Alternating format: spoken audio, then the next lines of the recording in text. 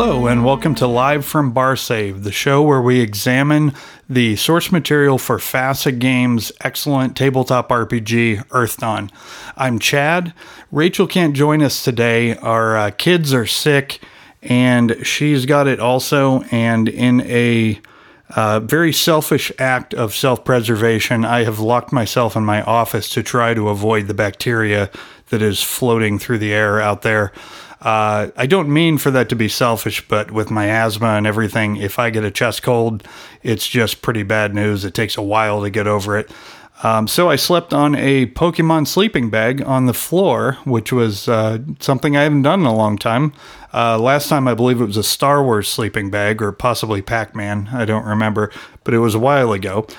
So that's what I've been doing. So I figured rather than putting the podcast on hold for another week, that I would just go ahead and do an episode myself. We've got a lot of material here with Parlength. We're still going through it. We are probably only maybe not even at the halfway point on this series, so I just didn't want to slow it down another week. We're changing the plans around a little bit. We were going to talk about the laneways today, and the laneways are these giant highways that are the primary way that you get around the ruins of Parlength. I've decided to push that off and switch it with what was going to be the next episode. We'll do that one today. That's about the southern area of the ruins. The above ground portion of that is called the Twists, and the below ground portion is the southern catacombs. The reason we're not talking about the laneways, it was a little bit of an odd fit because the city's divided in fourths, and each one of those has an above ground and below ground. So it worked out great. We'll just talk about a quarter of the ruins every episode. The laneways, though, didn't kind of fit into that. There's enough to say about it that it was too much to tack onto another episode, but it's short enough that it's not a whole episode by itself. So what we're going to do on the next episode when Rachel's back, we're going to talk about the laneways, and then we're going to take the second half of the episode, and it won't be particularly specifically in any way about Parlength, but we're going to kind of play around with some ideas for the podcast. We've been thinking for a while about adding some segments, and some people have mentioned online that they would like to see it go that direction. So we've got a few ideas for a few different segments. We're going to just try a handful of them and see if we can get some feedback on what people like and don't. And some of those may or may not be making a reappearance in the podcast as we go forward. I figured since we had about a half an episode of awkward time that didn't fit in the flow of Parlength, that'd be a good time to try some new things. I'm adding a quick last-minute edit here before I post the episode. This episode ended up having some spoilers in it, and I was thinking about it. I was just about to post it, and I realized I should really give you a heads up. There are some minor things throughout the episode. For example, I a couple times thought of just ideas for the GM or throughout, you could try this or you could mix that into your campaign. Most of those aren't a real big deal, but just be warned, if your GM listens to the podcast and is planning to run a game in the Twists or the Southern Catacombs in the near future, you may possibly want to skip the episode if you think they're going to draw a lot of ideas out of the podcast. Other than that, though, there is one pretty large spoiler, but it's toward the end of the episode, so I'll give you another warning before that happens. And just in case anyone's wondering, yes, I did end up catching the cold, so I feel like garbage right now, but that's okay because Parlength moves on without me. And now, without further ado, on to what you really came for, the legal disclaimer. Earth Dawn is a registered trademark of FASA Corporation. Any use of FASA Corporation's trademarks or copyrighted material is not intended as a challenge to those trademarks or copyrights. This is a fan work, and unless explicitly noted, material it contains is not approved or endorsed by FASA Corporation. That was pretty good for a fourth take. I got it right, finally. So on to Parlength. The area that we're talking about this week is called the Twists, and it's located in the southern quadrant of Parlength. Parlength, the ruins, if you look at the map, it's divided into fourths by these large roads called the laneways, which we'll be talking about next time. The southern portion is what we're looking at today, and each of these, as I mentioned in the intro, has an above ground and a below ground section. So when we talk about the twists, that's not referring to the entire portion above and below, that's just the above ground.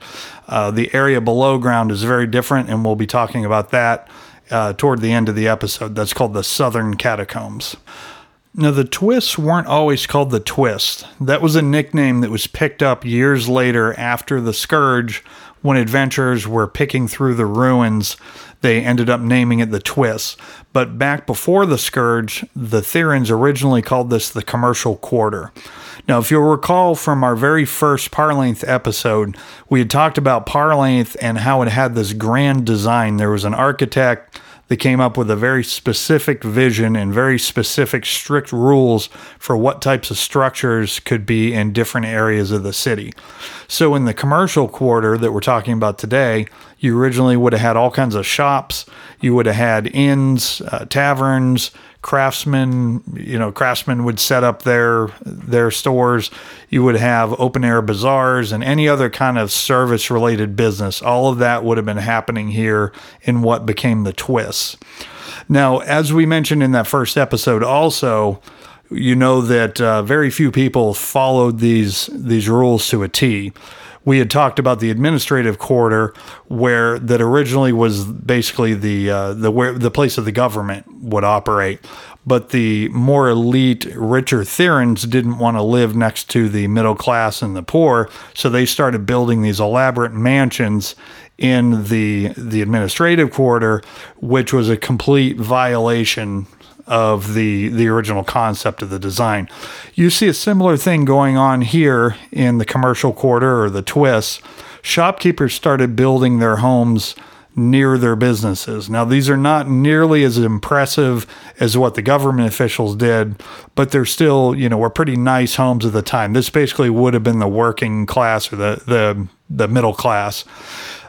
Early on, when the shopkeepers started adding homes to their businesses, the common approach was to put the home in the back, maybe facing a less prominent street or even an alley, and then leave the business up front, which made a lot of sense. You want the people coming in from the more heavily trafficked street walking right into the business instead of walking into the home. As time went on, the style sort of changed, and you would see the business on the ground floor, and then the home would be the entire upper story. The Twist got its name from the physical layout of the streets, which are very windy and twisting. The original concept behind this was when it was the commercial quarter and you're walking through there, the Therians wanted it to feel more organic. And they wanted you to, it had a naturally calming and relaxing feel rather than having these sharp angular lines. It was these pathways that kind of wound gently around, and it sort of put you in the mood to just stroll around, take your time, and they found that this caused people to spend more money. And the original overall feeling was one of relaxation. But like everything else, they got twisted, no pun intended, they got corrupted during the Scourge. It's very different than it used to be. So now these winding, twisting pathways feel really unsettling and unnatural. So this is one of those areas that the GMs really want to play up the psychological fear. When you walk into the Twist, you should just get this sense of that something's not right. It should be very eerie and very, very uncomfortable. The book mentions that you have this feeling that eyes are always on you, that someone's always watching you. So that's something that you want to really make a point of bringing out in the game. Now, it's not just the shape of the streets that's different, but the architecture itself carries through with this idea of naturally flowing organic shapes. So even the buildings themselves tend to not have a lot of square edges on them. It's more rounded, flowing shapes. And they are limestone, very smooth stones. Obviously, over the years, there'd be some wear and tear, so you're going to see some amount of decay in this area. but it's one of the more physically intact areas of the ruins. So the Twist, more than any other area, you can look at it and get a sense of physically what the space would have looked like before the Scourge, but it's been magically corrupted in some additional ways that we'll talk about. In addition to just the overall feeling of being in the Twist, this unique architecture adds some pros and cons for adventurers making their way through the ruins.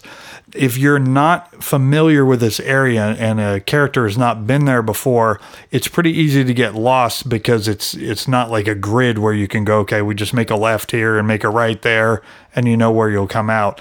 It's very easy to get disoriented with all the winding, twisting pathways.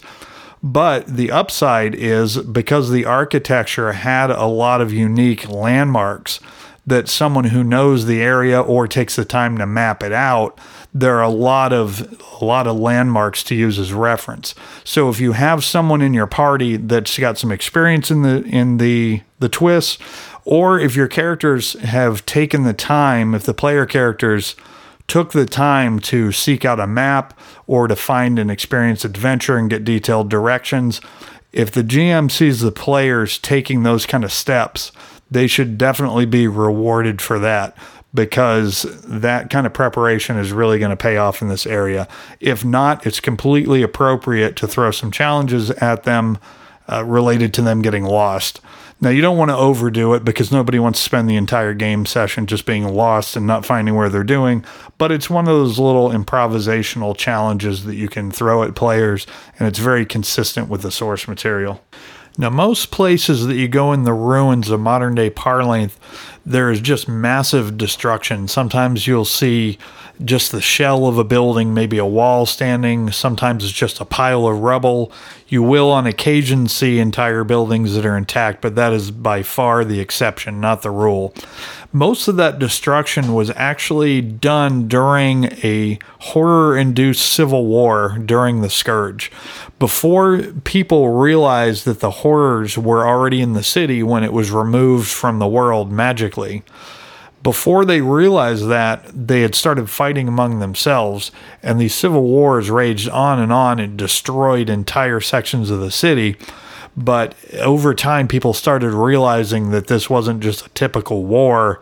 The people had really gone crazy, and they realized that they must be under the influence of the horrors. Now, you would think that seeing buildings that were more intact would have kind of a calming effect, and that this must be a safer part of the city, but that's definitely not true, because what happened was the horrors, they realized that they couldn't just kill everybody off. They kind of had fun tormenting people with this war and watching them inflict pain and suffering on each other. That's the way that horrors feed themselves. They live off of that pain and suffering, but they couldn't just kill everybody off, because then they would not have anything to sustain them.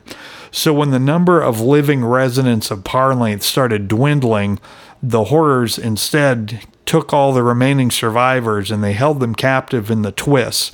And they chose the Twist because it was the one area of the city that was still fairly well intact.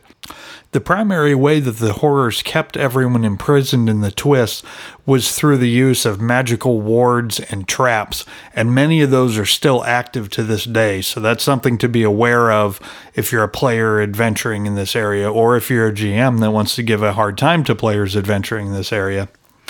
Now, as the horrors tortured the survivors, they tried to keep them alive as long as they could so that they could maximize the amount of pain that they could inflict on them, but eventually all of them died. The book refers to the details of this as slow, methodical torture that must be left unspoken, so we are not going to speak about it because the book says not to, but I think that means it's probably pretty bad. So bad things happened, and as you know, in Earthdawn, any area that had significant atrocities or really terrible things happen in its history, that all of those things can affect the pattern of that area and can corrupt astral space. And that's what happened with the Twist, because this is the most concentrated area in Parlanthe where suffering happened during the Scourge. All of that suffering corrupted the astral space in the area and caused a lot of unusual magical effects that are still around to this day. The most noticeable one is you'll see some very odd weather conditions. It's constantly overcast. Just about any day, it's going to be overcast, even if it's bright and sunny in the rest of Parlength. The twists just have this gloom that hangs over the area almost all the time. Even on the rare occasions when it's not overcast, if you're in the twist, you can hear distant thunder, even if there are no clouds in sight and no particular place that the thunder seems to be coming from. It also, because it's overcast, it rains a lot more in Parlength. So if it's sprinkling anywhere else, I meant to say in the twists. If it's sprinkling anywhere else in Parlength, you're going to have just sheets of rain coming down in the twists. So that's another thing that the GM can use both to set the mood, and also the rulebook has modifiers in there.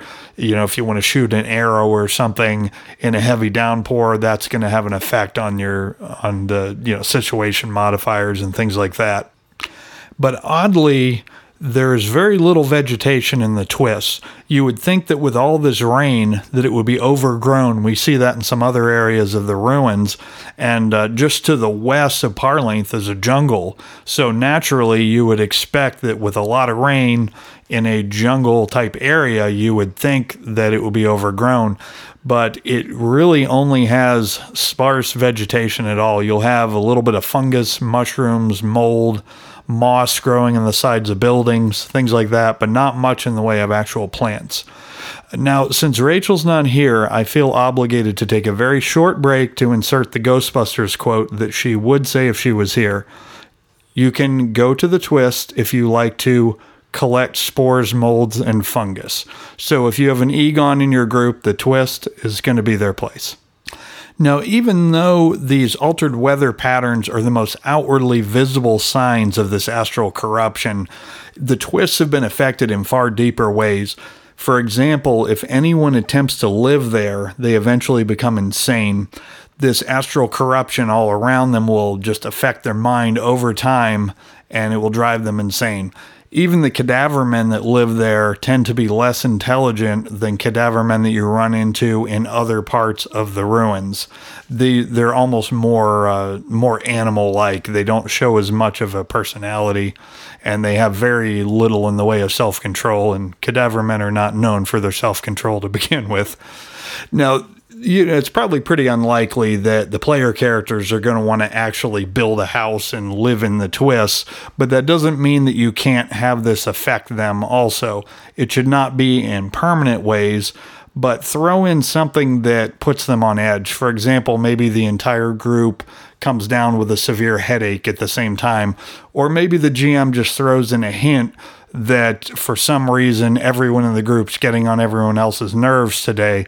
Depending on the type of players that you have, some people will really take the slightest suggestion like that and run with it, and it can add to some really fun, rich role-playing experiences.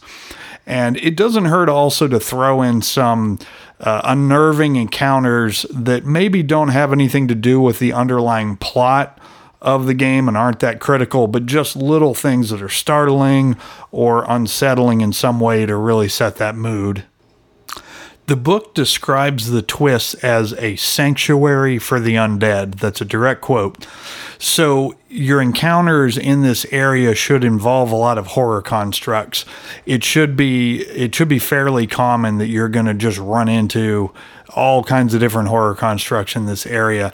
Sometimes the players may even run into horrors directly, but you obviously need to be very careful with that as a GM. If you have players directly dealing with the horrors themselves, it's very, very easy to overwhelm even a fairly strong party. So be a little careful not to just throw insane amounts of horrors at people and overwhelm them, but just realize that the horrors are even more of a danger in this area than they would be in most places. Now, rumor has it, and this is something that your characters will definitely hear around being talked about around Haven, rumor has it that anyone who dies in the twist will come back as an undead being of some type. So it's possible that a character who dies could come back as a cadaverman. Now, like all rumors in Earth Dawn and in real life, there can be varying degrees of truth to them. The book gives the GM a few options. You'll see this a lot in the Par-Length campaign set. It gives a few options so the GM can really tailor Par-Length to be the version of Par-Length that they want to run. So it may be completely true, it may be partially true, it may be maybe not true at all. It's up to the GM, but you can look at the book for some ideas there. Now, the effect of this corruption that's probably going to be nearest and dearest to the players' hearts and is really going to hurt them the most is the financial toll that they take. It's very bad news for would-be treasure seekers. Any items recovered from the twist have a very high probability of being cursed. The book gives some specific examples of how this curse can affect items. Obviously, the GM can come up with their own, but some of the examples given are that gems can lose their shine, and people that wear those gems can become depressed or suffer from nightmares. Paintings will also change over time, so name givers in the paintings may have originally looked happy, but their eyes will change over time. The painting will change to make them look sad. Food that's placed on dishes that come out of the twist will also take on the smell of rotting flesh. So obviously this not only can cause a problem if someone is using these cursed goods, but it severely impacts the value of them. Now, not every item out of the twist is cursed, but it's so difficult and so time-consuming to separate out the good from the bad that this really impacts the amount of money that a character can make off of a haul of goods that comes out of the, if you got a major haul that comes out of the twist, it's going to be hard to just go sell that. Many dealers will not even purchase or even talk to you about purchasing anything that comes out of the twist, so that leads adventurers to often lie about the source of these items. Now, in game terms, these curses are usually either a major or a minor curse. It could be a horror curse, but those aren't as common. But again, if it fits your campaign, feel free to throw that in there. For more details on the rules of how curses work, you're going to want to see page 184 of the 4th edition Game Master's Guide. Now, if you're a GM, you know that one of the simple pleasures in life is being mean to your friends in a socially acceptable way, and that's why we play Earth Dawn, right? So, as a GM, I love cursed items because you get to do all kinds of fun, terrible things. For example, and these are just a few ideas that I had, but you can come up with a lot of ways of working cursed items into your campaigns. For example, maybe the characters accidentally bring a cursed item back into Haven.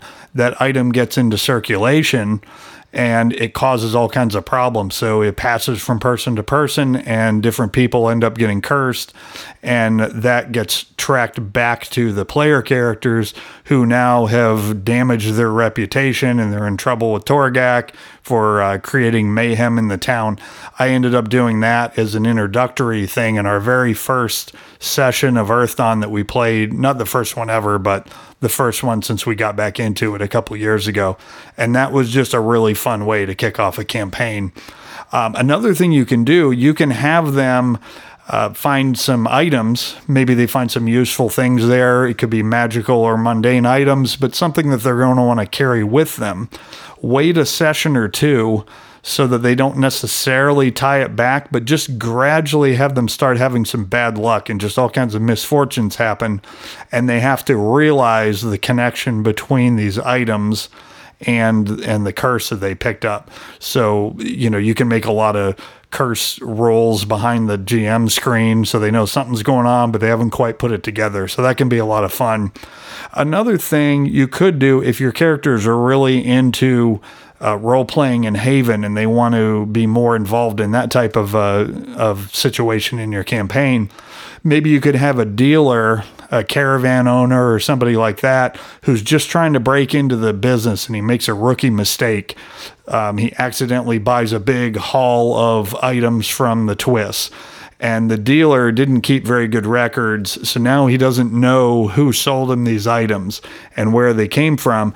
That dealer could hire the player characters to track down, maybe go interview people and try to figure out where these items came from and try to get the person that sold them to make some kind of restitution, something like that. These are just a couple ideas I came up with, but the tainted items in the twists are a lot of fun to play with. So that's something to keep in mind if you're looking for a good hook to get your game going in Power Length. Everything we've talked about so far has been about the twists, which is the above ground section. But if you go to the same portion of the ruins, below that, underground, are the southern catacombs. Now, the southern catacombs are really made up of multiple layers. The top layer, the layer closest to the surface, is the original design of the city. So this is what was originally built when Power Length was constructed. There's a very noticeable difference between that and the lower levels, which were added on, again, in violation of Power Length's design. So the upper levels, the ceilings are about 20 feet high, and they're not heavily ornamented like you'll see in certain other areas that we'll be talking about of other parts of the catacombs. So not heavily ornamented, but it definitely looks finished. There's smooth stone surfaces as opposed to just rough-hewn rocks. And everything is very symmetric and orderly by design, so it can be easy to confuse one area with another because all of these areas look pretty similar. But somebody with experience, adventurers with experience in this area, can easily navigate. If they've been there before, they should be able to find their way back to the same area again. Now, below that, below the original part, are a series of tunnels. This is still considered part of the southern catacombs, but they were added on just as needed as the city grew. And you'll see this in every area of the ruins. The original design, they deviated from it. Sometimes it was just out of necessity, and other times they actually did it to spite the architect who just annoyed everybody and made a lot of enemies. So sometimes city officials changed the plan on purpose just to get under the guy's skin. But you'll notice a difference here. The walls are going to be very unfinished. You're not going to have nearly the height. So these are much smaller tunnels. They tend to be winding around more, not nearly the grid-like orderly design that you'll see in the upper part of the southern catacombs. These also tend to be built in a more hasty fashion, so they're going to be less stable. So you're going to find entire areas of the catacombs that have caved in. You'll have other places where the tunnel is still accessible, but the roof is weak and maybe the supports are starting to crumble. So that can be risky also. Now, just as the Twists had a different name before the Scourge, the Southern Catacombs did as well. They weren't originally called that. The original name was the Storage Center. And the concept for this part of the city was that the Therans would build these individual storage rooms and that they could rent them out to anybody who could pay. Primarily, they were rented by the merchants whose shops were directly above in the commercial quarter. It kind of made the most sense because the merchants were the ones who are most in need of storage space, and since their shops are right above, it was really convenient, which was the idea behind putting the storage below the commercial quarter. Now, to really understand the southern catacombs, we have to take a step back and talk about the northern catacombs for a minute because the two are pretty deeply intertwined. We'll be covering the northern catacombs in more detail in an upcoming episode. But basically, the northern catacombs originally housed the imperial treasury. So this was where the Theran Empire in Power Length would keep most of its material wealth, and that could be anywhere from gold and gems, artifacts, powerful magical items, any material objects that they had of value would be stored in this imperial treasury in what later became the northern catacombs. Now, what happened was as the city grew, they did still have the need to store all this material wealth, but more and more it became obvious that the slave trade was where Thera really made its money in Power Length. Power Length became a major hub of the slave trade. Now, if you remember from our Earthdawn Crash Course series that we did, slavery in Barsaive is a major sticking point. Barsaivian society as a whole has always rejected it. The Therans have built their empire on slaves. So this has always been a major clash between the two. And if you remember also, we said that the purpose of Parlength, in addition to being a physical presence for the Theran Empire, it was also meant as a piece of propaganda. People were supposed to be overwhelmed with the sights and the sounds of Parlength and think how great Thera is in order to win their allegiance. But because of that, you can't put all the slave pens above ground, because that is such a sticking point for Barsaive. So the original design called for those to be underground also, and that was in the same quadrant as the Imperial Treasury. Now, what happened was, as the slave trade grew, they needed more and more area to house all these slaves. And the Therans started getting concerned. I mean, not only was the northern catacombs becoming pretty crowded, but on top of that, they were concerned about the security risk. If there was some kind of major slave uprising or something, you don't want them being right next to where the treasury is. So they got concerned about this. So at some point, they relocated the treasury from the northern catacombs to the southern catacombs. What's ironic, though, is that the security problem that the Therans had been concerned with actually ended up happening after they relocated the treasury to the southern catacombs. There were some name givers who, the book says that their names and the details of this has been lost to history, but there were some name givers who were renting rooms off of the Therans, these storage units in the southern catacombs, use that as kind of a base of operations to be able to try to make an attempt to rob the treasury. So after that point, Thera just stopped offering to rent out the rooms to private individuals. So these storerooms were for government use only. No more could any of the merchants or anyone else just go rent one of these rooms, because it was too big of a risk. So as a result, many of the rooms in the southern catacombs now have been empty since even before the Scourge.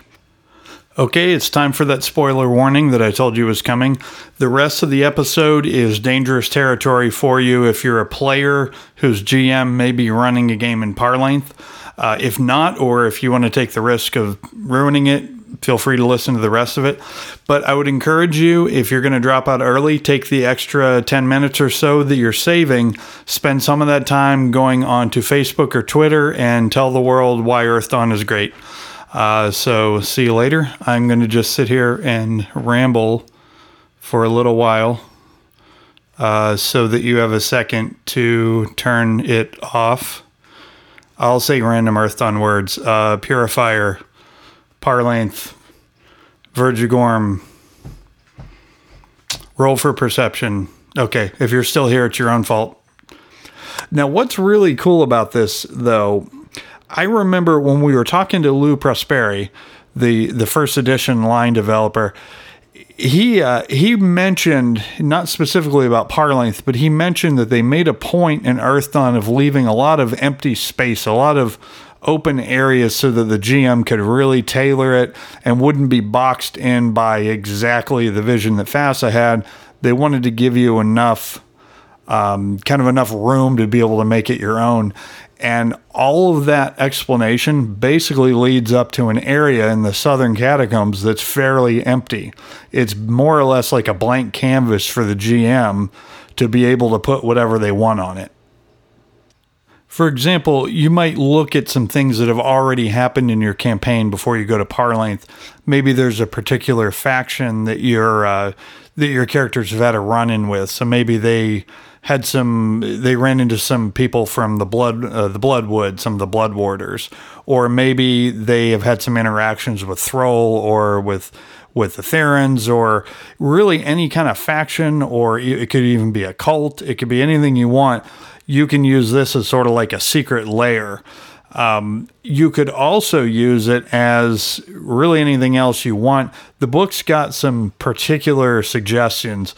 So just like in a lot of other areas in this product, if you look in there, the GM has multiple choice options, but feel free to kind of throw in your own also.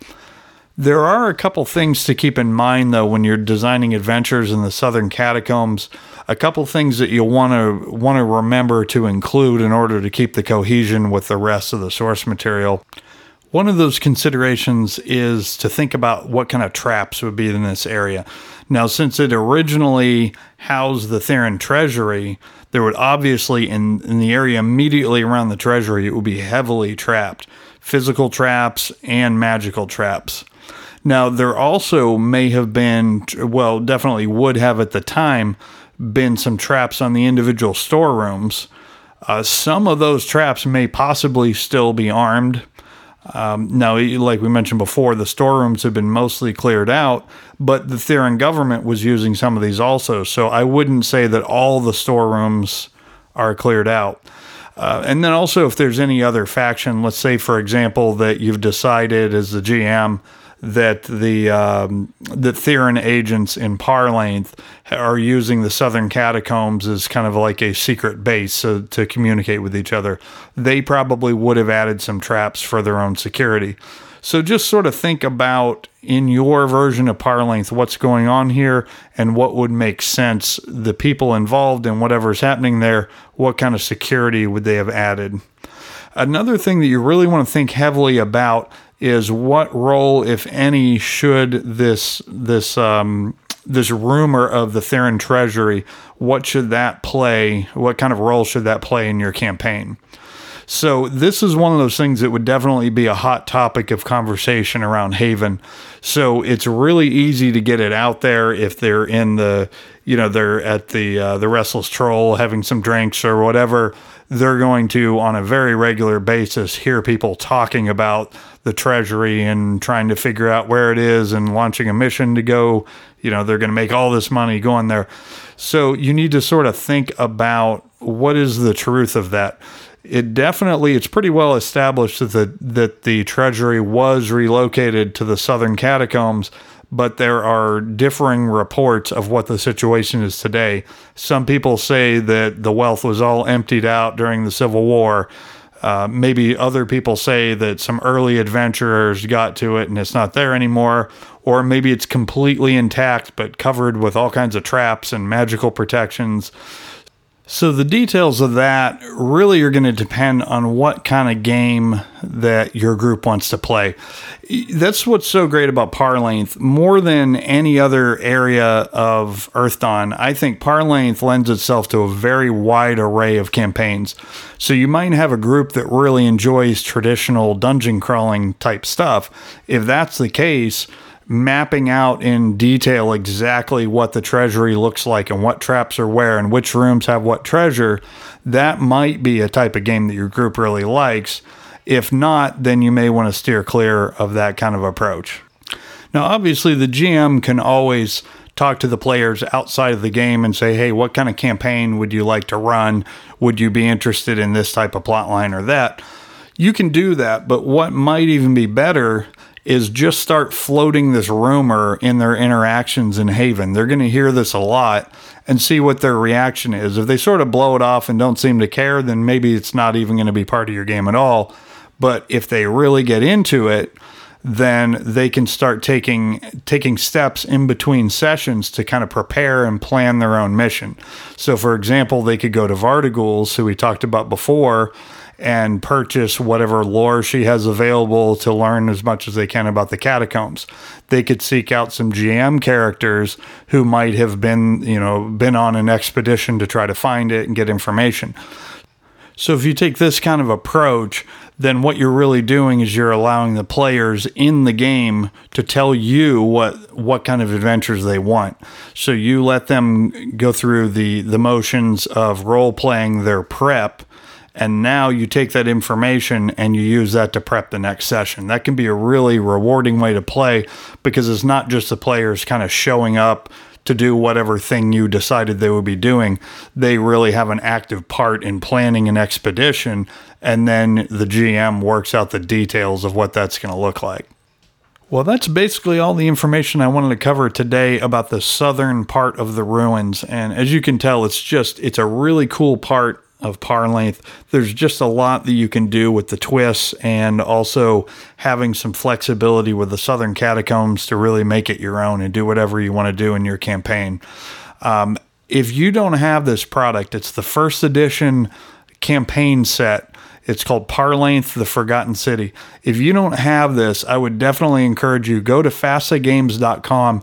At the time of this recording, it's on sale for 40% off the normal price. It's only $15 for a PDF. The print edition has been out of print for quite some time, but the PDF's got the scans of it's got the book, it's got the scans of the map wall, it's got all the handouts, all of that in there. And you could really play for years and years just in Parlength. Also, if you're new to Earthdawn, I think Parlength is an excellent place to start. I started in Skypoint, which was probably one of the more challenging places to run a campaign, and I later got Parlength, and I really had wished that I had flipped the order around. So whether you've been playing for a while and have an existing campaign or are looking to get a new one started, I can't recommend this product highly enough. So definitely check that out. That's FASAGames.com. You can get everything from there. You can get the current books, any of the 4th edition stuff. You can get either the print book or the PDFs or a bundle, and all the older material is there as well. I also just wanted to say thanks again to Josh and Morgan and everybody at FASA that just keeps this wonderful game going. I kind of got out of it for years. Just, it's hard to keep one of these games going as an adult sometimes. And it was on my shelf for a while, and I came back to it. I was planning on just running my first edition, running a game with all my first edition stuff. I didn't even realize that there was a 4th edition. The game was still going, and I was really happy to see that there's such a dedicated group that just keeps this game alive. I'd also encourage any of our listeners, get on Twitter or Reddit or whatever is your social media platform of choice, and just let other people know about Earthdawn. I think just getting the community involved in, telling everyone what makes this game so great, it's just going to be good for the game all around. And the more people we can get playing, the more resources FASA is going to have to be able to keep it going and keep new products coming out. It's always been really surprising to me how many hardcore D&D players who are into fantasy tabletop role-playing have never even heard of Earthdawn, or have heard of it but don't know anything about it, don't know what makes it special. And I know a guy in my college group, Earthdawn was fairly new at the time. This would have been, it'd been out a few years. This would have been 97. So it would have been out for a few years, but he was a hardcore D&D player, and he played a year or so with us in Earthdawn, and he said, this is better than any D&D campaign I've ever played. That might be because I'm an amazing GM in every possible way. Actually, probably not, because I was fumbling through the books a lot and making up rules because I didn't know what I was doing.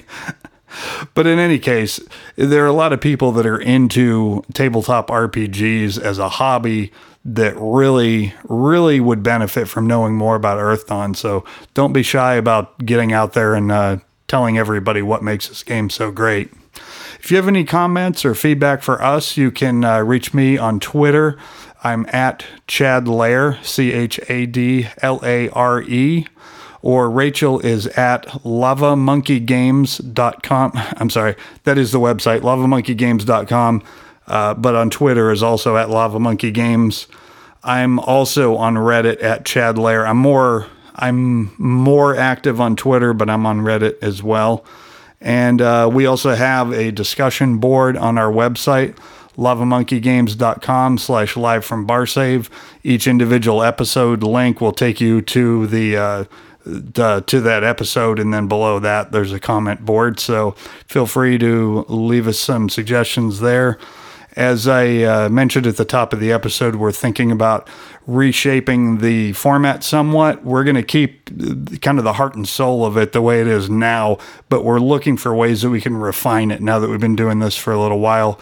So let us know what you think, and if you have any ideas of what you'd like to cover, just go on there and let us know. Well, thanks for listening, and next time my lovely co-host should be joining us again. But in the meantime, enjoy Earthdawn, and we will see you next time.